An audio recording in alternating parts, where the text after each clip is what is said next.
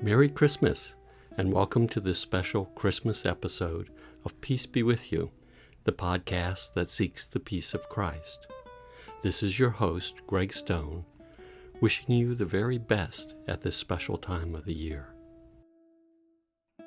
By now, you've probably shopped for gifts, lights are up, and the tree is decorated.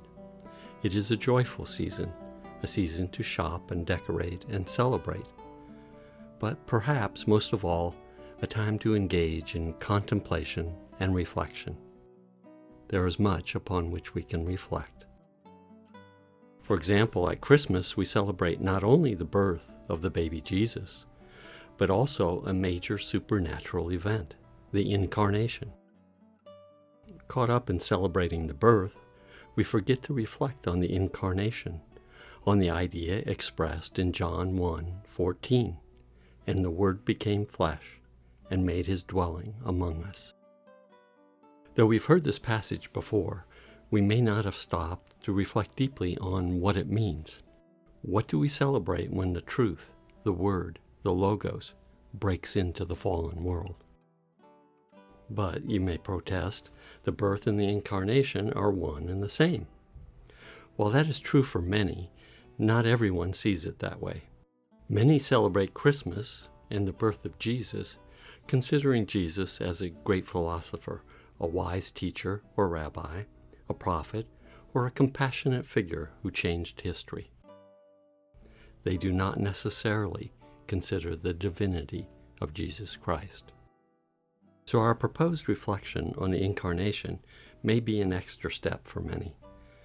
How should we view the Incarnation? What happened? In John 18:37, Jesus says, "For this I was born, and for this I came into the world, to testify to the truth." Thus, Jesus speaks of his entry into the world in terms of his mission.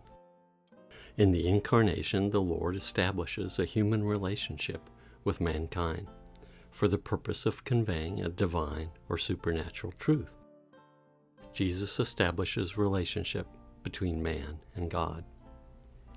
The Incarnation, the establishment of divine relationship, thus signals the need for a particular kind of theology, a theology of relationship. This type of theology was precisely what Benedict XVI crafted as a gift for the Church. Our reflection on the Incarnation may begin with a quote from Jesus of Nazareth, the Infancy Narratives. Benedict XVI wrote, "The man Jesus is the dwelling place of the Word, the eternal divine Word in this world." Benedict continues his description. Jesus' flesh, his human existence, is the dwelling or tent of the Word. The reference to the sacred tent of Israel in the wilderness is unmistakable. Jesus is, so to speak, the tent of meeting. The wonderful phrase, the tent of meeting, highlights our emphasis on relationship.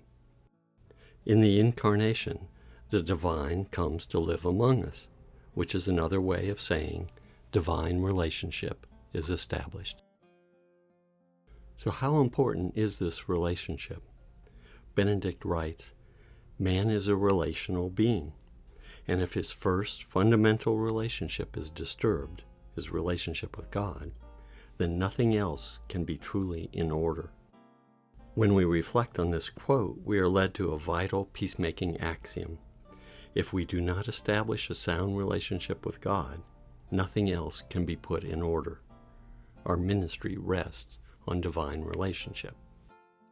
We can take this line of thought even further. Only when the Incarnation launches divine relationship does our Christian identity emerge. Benedict XVI makes this point in his encyclical, God is Love, when he writes, "Being Christian is not the result of an ethical choice or a lofty idea, but the encounter with an event, a person, which gives life a new horizon and a new decisive direction." Thus, with the Christmas celebration of the Incarnation, we celebrate the birth of a sacred relationship. Benedict, writing in the Infancy Narratives, describes how this relationship changes the religious experience of a Christian. God's will is not a law imposed on him from without. It is joy.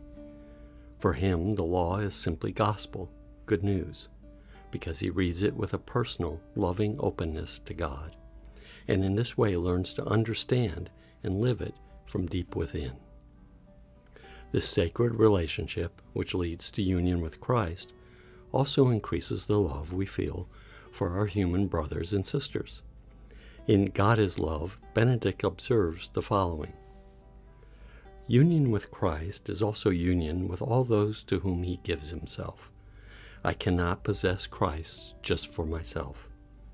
I can belong to him only in union with all those who have become or who will become his own. Communion draws me out of myself towards him, and thus towards unity with all Christians.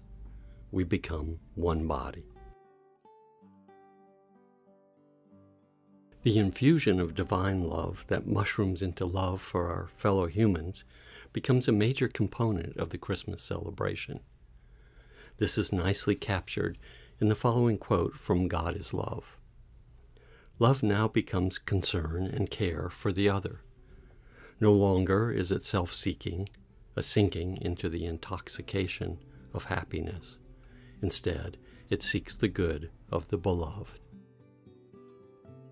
Divine relationship, ushered in by the Incarnation, transforms us. Benedict writes, "Seeing with the eyes of Christ, I can give to others much more than their outward necessities. I can give them the look of love which they crave." This quote turns our attention to the faith community with whom we worship at Christmas. Our celebration takes on a deeper meaning through this worship, which focuses on the Word made flesh. Christopher Collins, in The Word Made Love, writes, "The dialogue between God and his people is given concrete reality every time the community gathers to participate in the Eucharistic sacrifice of the eternal Word made flesh in history." As you celebrate Christmas this year, take time to reflect on the full meaning of the Incarnation. Consider what it means to you. In your view, how is such an event even possible?